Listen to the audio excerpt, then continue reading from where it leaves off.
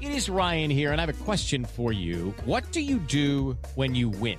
Like, are you a fist pumper, a woo-hooer, a hand clapper, a high fiver? I kind of like the high five, but if you want to hone in on those winning moves, check out Chumba Casino. At ChumbaCasino.com, choose from hundreds of social casino-style games for your chance to redeem serious cash prizes. There are new game releases weekly, plus free daily bonuses. So don't wait. Start having the most fun ever at ChumbaCasino.com. No purchase necessary. VGW Group. Void where prohibited by law. See terms and conditions. 18+. This episode contains explicit language. Welcome to Mom and Dad Are Fighting, Slate's parenting podcast for Thursday, November 3rd, the Youth Sports Are Out of Control edition. I'm Elizabeth Newcamp. I write the homeschool and family travel blog, Dutch Goose. I'm the mom to three littles, Henry, who's 10, Oliver, who's 8, and Teddy, who's 6. We live in Colorado Springs, Colorado. I'm Zach Rosen. I make a podcast called The Best Advice Show, and I have 2 kids. My oldest, Noah, is 5, and my youngest, Ami, is 2. We live in Detroit. I'm Jamila Lemieux, a writer, contributor to Slate's Care and Feeding Parenting column, and mom to Naima, who is 9.5, and we live in Los Angeles.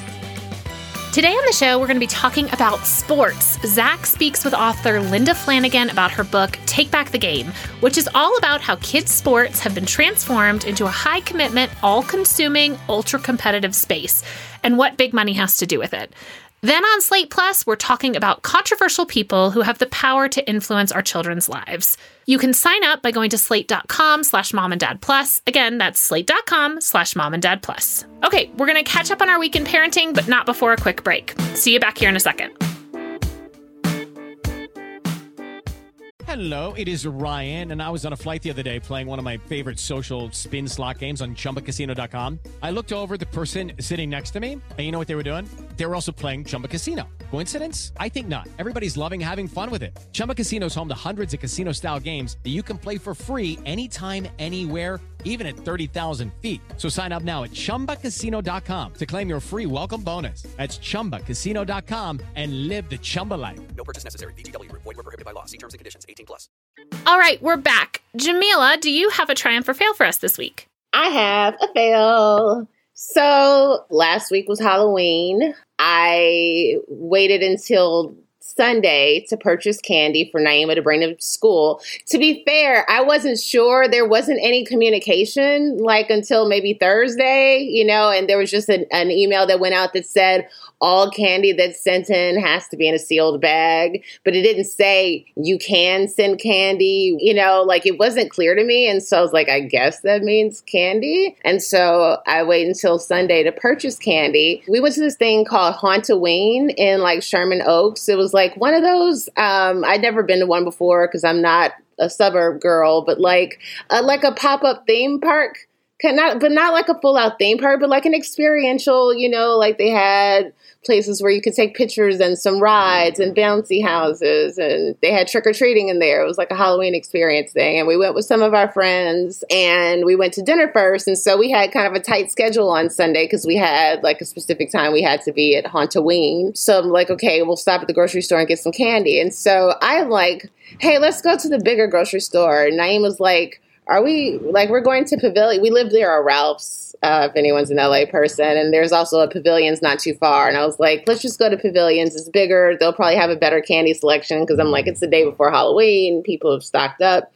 And so we go and they're completely out. And now we're a little low on time. So I'm like, okay, well, we have time to stop at the Ralph's by our house. It's right there. I go in and there is one large bag of candy left. And it's the biggest bag of candy ever. Maybe it was 300 pieces or so, 365 pieces. It was the only large bag left. And all they had left aside from that were the bags that aren't that big. So you have to buy 3 or 4 of them. Stuff like Payday. Nobody wants paydays. Kids don't like paydays. So I'm like, okay, this is the last bag left. It was clearly meant for me. I'm so, I counted my blessings. I'm always so fortunate. I'm always so lucky. And I get to the register and this bag of candy costs $35. For 360 pieces? Yeah, so I guess in a way it might make sense. And I did read somewhere that the price of fun-sized candy bars had gone up significantly with inflation this year. But it was the last bag left, so I was trapped. And so I purchased it thinking, well, at least I can eat some of this candy, you know? Like, I'm going to take some of the Twix bars out. And then I looked again at the email from the school, and it said that the bags have to be sent in sealed. So I got no parts of this candy, and Naima went to her dad's house on Halloween and trick-or-treated. So, like, I didn't get any, like, I got played on candy. Like, half the reason I bought the big old bag, I was like, well, at least I know I can eat some. And I didn't get no candy. No! I only had one night worth of Halloween candy. It's so unfair. I'll send you some of ours. We have some extra. Maybe we should all sell it. Seriously. Well, now it's worthless on November 1st. I feel like, though, this isn't your failure. This is the universe failing you. Okay, Zach, triumph or fail for you? I'm going to consider this a triumph. I don't know what came over me, but the other night, Noah and I were just laying in bed, and I asked her, I said, Noah, what could I do to be a better dad? And she thought about it, and she said, well, can you stop rushing me so much in the morning? You're always rushing me. I'm like, you're right. I totally rush you in the morning. And I was trying not to be like, it's because you can't get your fucking socks on. But so I really was like, you know, not saying that. I was just like, okay, thank you. Thank you for telling me that. I appreciate the feedback. And can you not hit the table at dinner? That night at dinner, Shiro was gone. So it was just the three of us eating this frankly delicious mushroom soup that I made. And she got up and just like started doing crafts at the other end of the table. I was like, Noah, we're eating right now. No response. Noah, come on, come back to your table. No response. And then the third, you know, after not responding to me in 2 times, I hit the table pretty hard. I was like, Noah, come back and sit down. We're eating dinner. And that was too hard. Didn't need to hit the table like that. And she said, don't hit the table like that. So she gave me 2 very important pieces of data, daddy data. And it was nice. I think she felt, you know, she just felt like, okay, this is like a symbiotic reciprocal relationship in which I don't just get told what to do and how to behave. I get to kind of give you feedback. And it was very sweet. And I recommend it. In some, you know, relationship thing Jeff and I went to, that was like the takeaway that I brought home with me to implement with Jeff is like asking, what's one thing I can do to make your day easier tomorrow? Just like what's one thing I can do? Like if we've had a hard day with the kids, I will ask them too. But it's like just asking for one thing that I can prioritize for this other person. And what I found is that when I ask them, eventually they start asking me, which I think is a nice thing, right? Like if I could just do one thing tomorrow to make you feel loved, what would that be? Which is essentially what you're saying, right? Like, hey, how can I do this dad thing better? And not that you have to take it, but at least then you have the data. So I think that's a wonderful like way to just check in and make them feel, like you said, that it's reciprocal, that like you are not perfect and you're open for suggestions too. One may be valid. The rushing thing is like, well, we're going to be late. But also at the same time, it's like, okay, I can get her to school between 8:15 and 8:30. And if we get there at like 8:31 or 8:28, doesn't matter. At least knowing that she feels rushed too, right? Like the takeaway there is like, okay, this is creating a stressful situation. Mm-hmm. What about you? I'm taking a fail. I was traveling with the kids for 2 weeks. Jeff had a bunch of work stuff, and so I took them on kind of this whirlwind trip. Actually, my mom came and got Henry and took him to New York she had promised each of them that they could go on like a solo adventure with her for their 10th birthday. And of course, he turned 10 last spring, but due to scheduling, this was a good time to go. And what he wanted to do was go see a show on Broadway. And unbelievably, my mom was able to pull that off, and they saw a show there. He was great. I was very nervous because him traveling alone, you know, he has just like the medicines, and will they be able to manage, like if he does have kind of like a freak out. Everything went great. Meanwhile, I flew with the other 2 to Atlanta. Wow. Then we all joined my mom at a conference at Disney, including Henry. And so I had the 3 there. My dad was around to help, but fundamentally had 3 kids at Disney by myself. And the first day was a total disaster. We went to Epcot and just so much crying and whining, running off ahead of things and complaining. And I never yelled, but I was very frustrated. And so as we were kind of waiting for the shuttle to take us back, I was thinking like, well, how could we do this better? And I realized that so much of it was I had not set us up for success, both in my mental thinking about this trip, because I'm thinking like, we lived in Florida and we thought we were going to take them to Disney a lot because we lived in Florida and it was right there. But then COVID happened, so we didn't. So this trip felt like, okay, it's making up for that. I want them to do all of these things. They're big enough now to ride roller coasters. They're like into this stuff. We need to do all of these things. They need to see all of these things. They need to experience it because we won't be back. Okay, they don't care about any of that. They just want to have fun. We're like in a fun place. They want to pick the stuff to do. I wanted to like get the good fun treats that I had read about and planned, not like what was available when they were hungry. I had made some meal reservations and they were at weird times. Like, I just did not set us up for success. And I realized that I was a huge part of the problem. So the next day I was just like, forget it. We just do what we do. And if we don't do any of the things, it's fine. We're just going to like go to the park. Second day was awesome. And that was a day in which my dad was with us for a little bit, but then had to go back to join my mom for some stuff. So I had the kids, the three of them at Magic Kingdom, super crowded because there's all this Halloween stuff going on.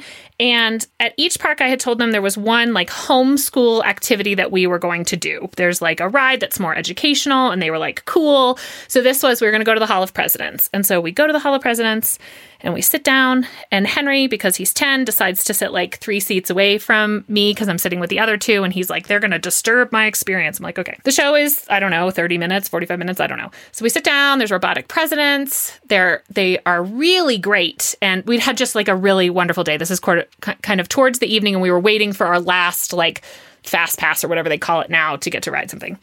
And they're asking questions, but they're being really quiet. Lights come up, show ends. I grab the 2 hands. I walk out. We get out and Henry is not with us. We are out in the lobby. And here he comes running from the theater, screaming at me, I fell asleep and you left me in there. This other mom had to wake me up and make sure that I wasn't left in there. They're closing the park because it was like closing early for this Halloween party. And here's the thing. I absolutely left him. I never looked back. I thought, this kid is 10. He knows that we entered this way. We're walking this way.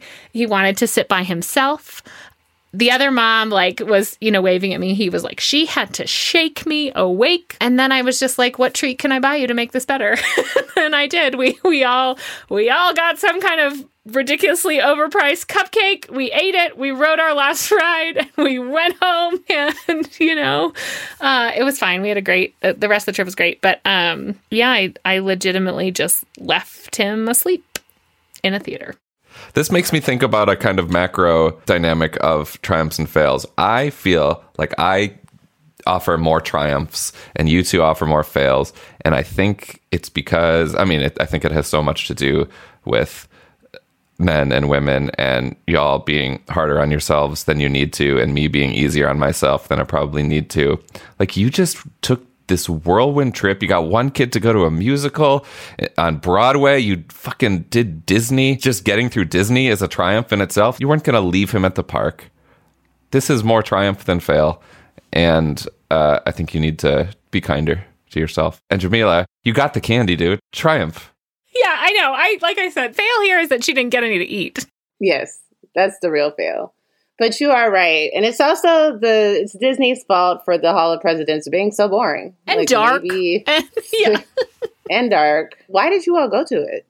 For educational purposes. That was like my homeschool thing. Because each day I was like, we're going to do one thing. And the thing I picked there was like, we're going to go to the Hall of Presidents. We're going to see the presidents, right? That's why we went to it. To make me feel like, yes, we are still homeschooling, even though we're at Disney. To be fair, my children asked people all about the forces of the roller coaster and speeds. And I just was like, tell me you homeschool without telling me you homeschool. Whoops. But you're right. So what? He got a little nap. See, another triumph. Well, we're going to take another quick break. And then right after, we're going to jump into Zach's interview.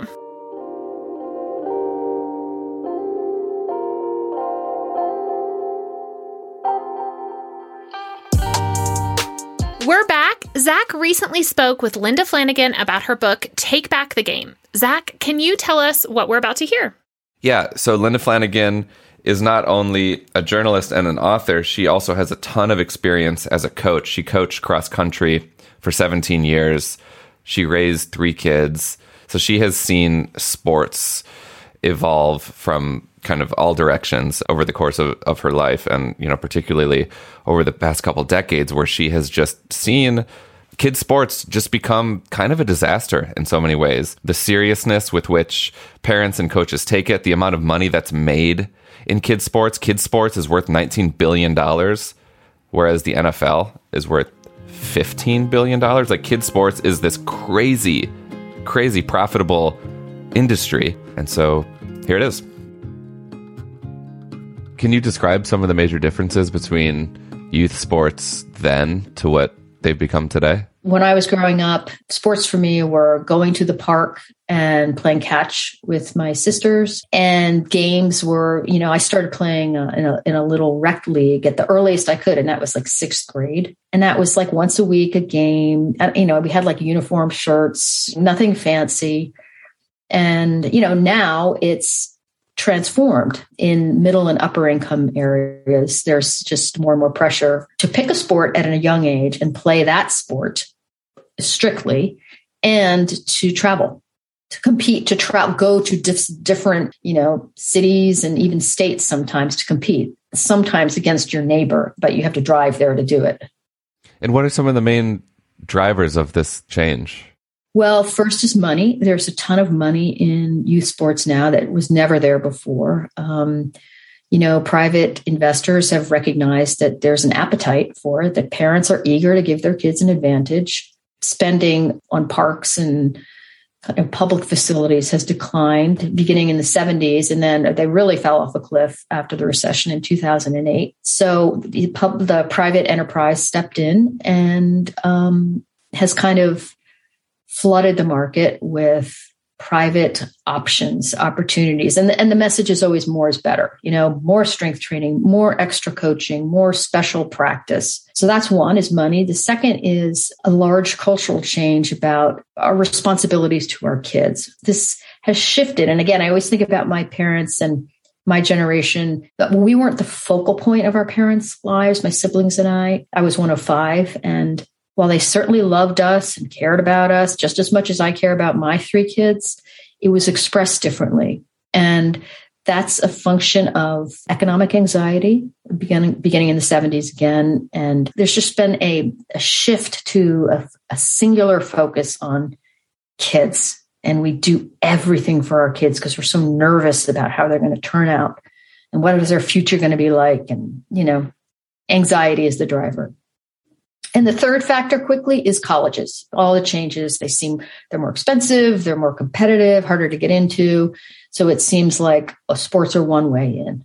In your book, Take Back the Game, I'm going to quote you. You write, "It's not the sports themselves that are flawed, but the way we do or don't deliver them to kids that's so costly. It's the arrangement we've allowed to develop with perverse incentives that celebrate excess and promote greed. It's a system, ad hoc, decentralized, with no one in charge, that forces parents of aspiring athletes into servitude." What do you mean by servitude? There is pressure beginning in as young as second grade for kids to join travel teams. So what that means is you're going to be spending your weekends driving your children to other states sometimes, certainly an hour or more away, to compete. And regular practices, during the week, so that the child's sport becomes the dominating force. It only gets more intense as they get older. So it might start in second grade, but by the time they're in high school or middle school, even, your weekends, forget about your summers. There's just so much sacrifice and expected of parents in this. When I was a seventh grade basketball player on a very mediocre team, I remember my coach broke a clipboard over his knee in the locker room during a halftime meeting. I'll never forget it. This is 25 years ago or something.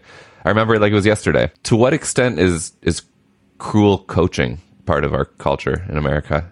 Okay, that tells you something that you remember that. Like, you're not going to forget something like that because, wow, he's really upset. That's so typical. I mean, maybe that's a slightly extreme version, but variations of that are everywhere. There's like a special carve out for sports in our country where it's okay to be crazy It's okay for coaches to be crazy, to be shrieking and yelling and breaking clipboards. And it's okay for parents to be crazy. It's excused as long as the coach is winning, and parents excuse it if their child is playing and if the child isn't complaining, or if they're complaining, they're only complaining a little. And anyway, look at your record. This is going to help you get into a better college. So we just kind of look the other way in a I find it very strange when you consider what we expect of other people who work with kids. If teachers carried on like that, that just wouldn't be okay. But for some reason, we allow it in sports. And because we allow it, it happens. Okay, I mean, right now you're talking to a bunch of parents, many of whom have kids in sports. What should they think about on their way to games or practice today? Don't fixate on outcome. Focus on what your child is learning in the sport. There's more to focus on than the outcome. It's not only good for your child, it's good for you, because then you're not so like, did you win? Recognize, and it's a very big picture thing, is that to the extent that you can, it's to model an appealing adulthood. Because, we want our kids to look forward to growing up. And if you are rushing around like a mad woman or a madman and sacrificing your weekends and your summers, and all you do is talk about sports and, how frantic you are, and you're working and you're trying to juggle all this stuff, you're basically an indentured servant for your children's athletic career. Parents need to remember that their lives matter too, and that you can be a wonderful, loving, supportive parent and not do all of these crazy things. That's fantastic. I love that. Is there anything else you want to say, Linda? We should be encouraging exercise and movement and play as much as possible. It's great. It's great for kids. It's great for adults. So I don't, by any stretch of the imagination, mean to suggest that you should not encourage that, because activity is really important. It's about boundaries and proportion. That's the main point. And that's it for our show. Make sure to join us on Monday because it's a special week. We'll be dedicating both episodes to friendship. We'll talk about how to help your kids navigate friendships. We also got a wonderful episode for parents on finding and keeping meaningful friendships. Be sure to tune in. While you're at it, please subscribe to the show wherever you get your podcasts so that you never miss an episode. If you're looking for a fun parenting community, don't forget the Slate Facebook parenting group. It's a great way to ask questions and get recommendations of your own. This episode of Mom and Dad Are Fighting is produced by Christy Taiwo Macanjula and Rosemary Belson. For Zach Rosen and Jamila Lemieux, I'm Elizabeth Newcamp. Thanks for listening. Swimsuit? Check. Sunscreen? Check. Phone charger? Check. Don't forget to pack the 5-Hour Energy. It fits great in a pocket or carry-on, and the alert feeling will help you arrive ready for anything. Now get 20% off when you use code 5HETRAVEL at 5hourenergy.com. Expires April 30th. One-time use only. Not valid with other discounts. Remember, visit 5hourenergy.com and use code 5HETRAVEL to save 20%.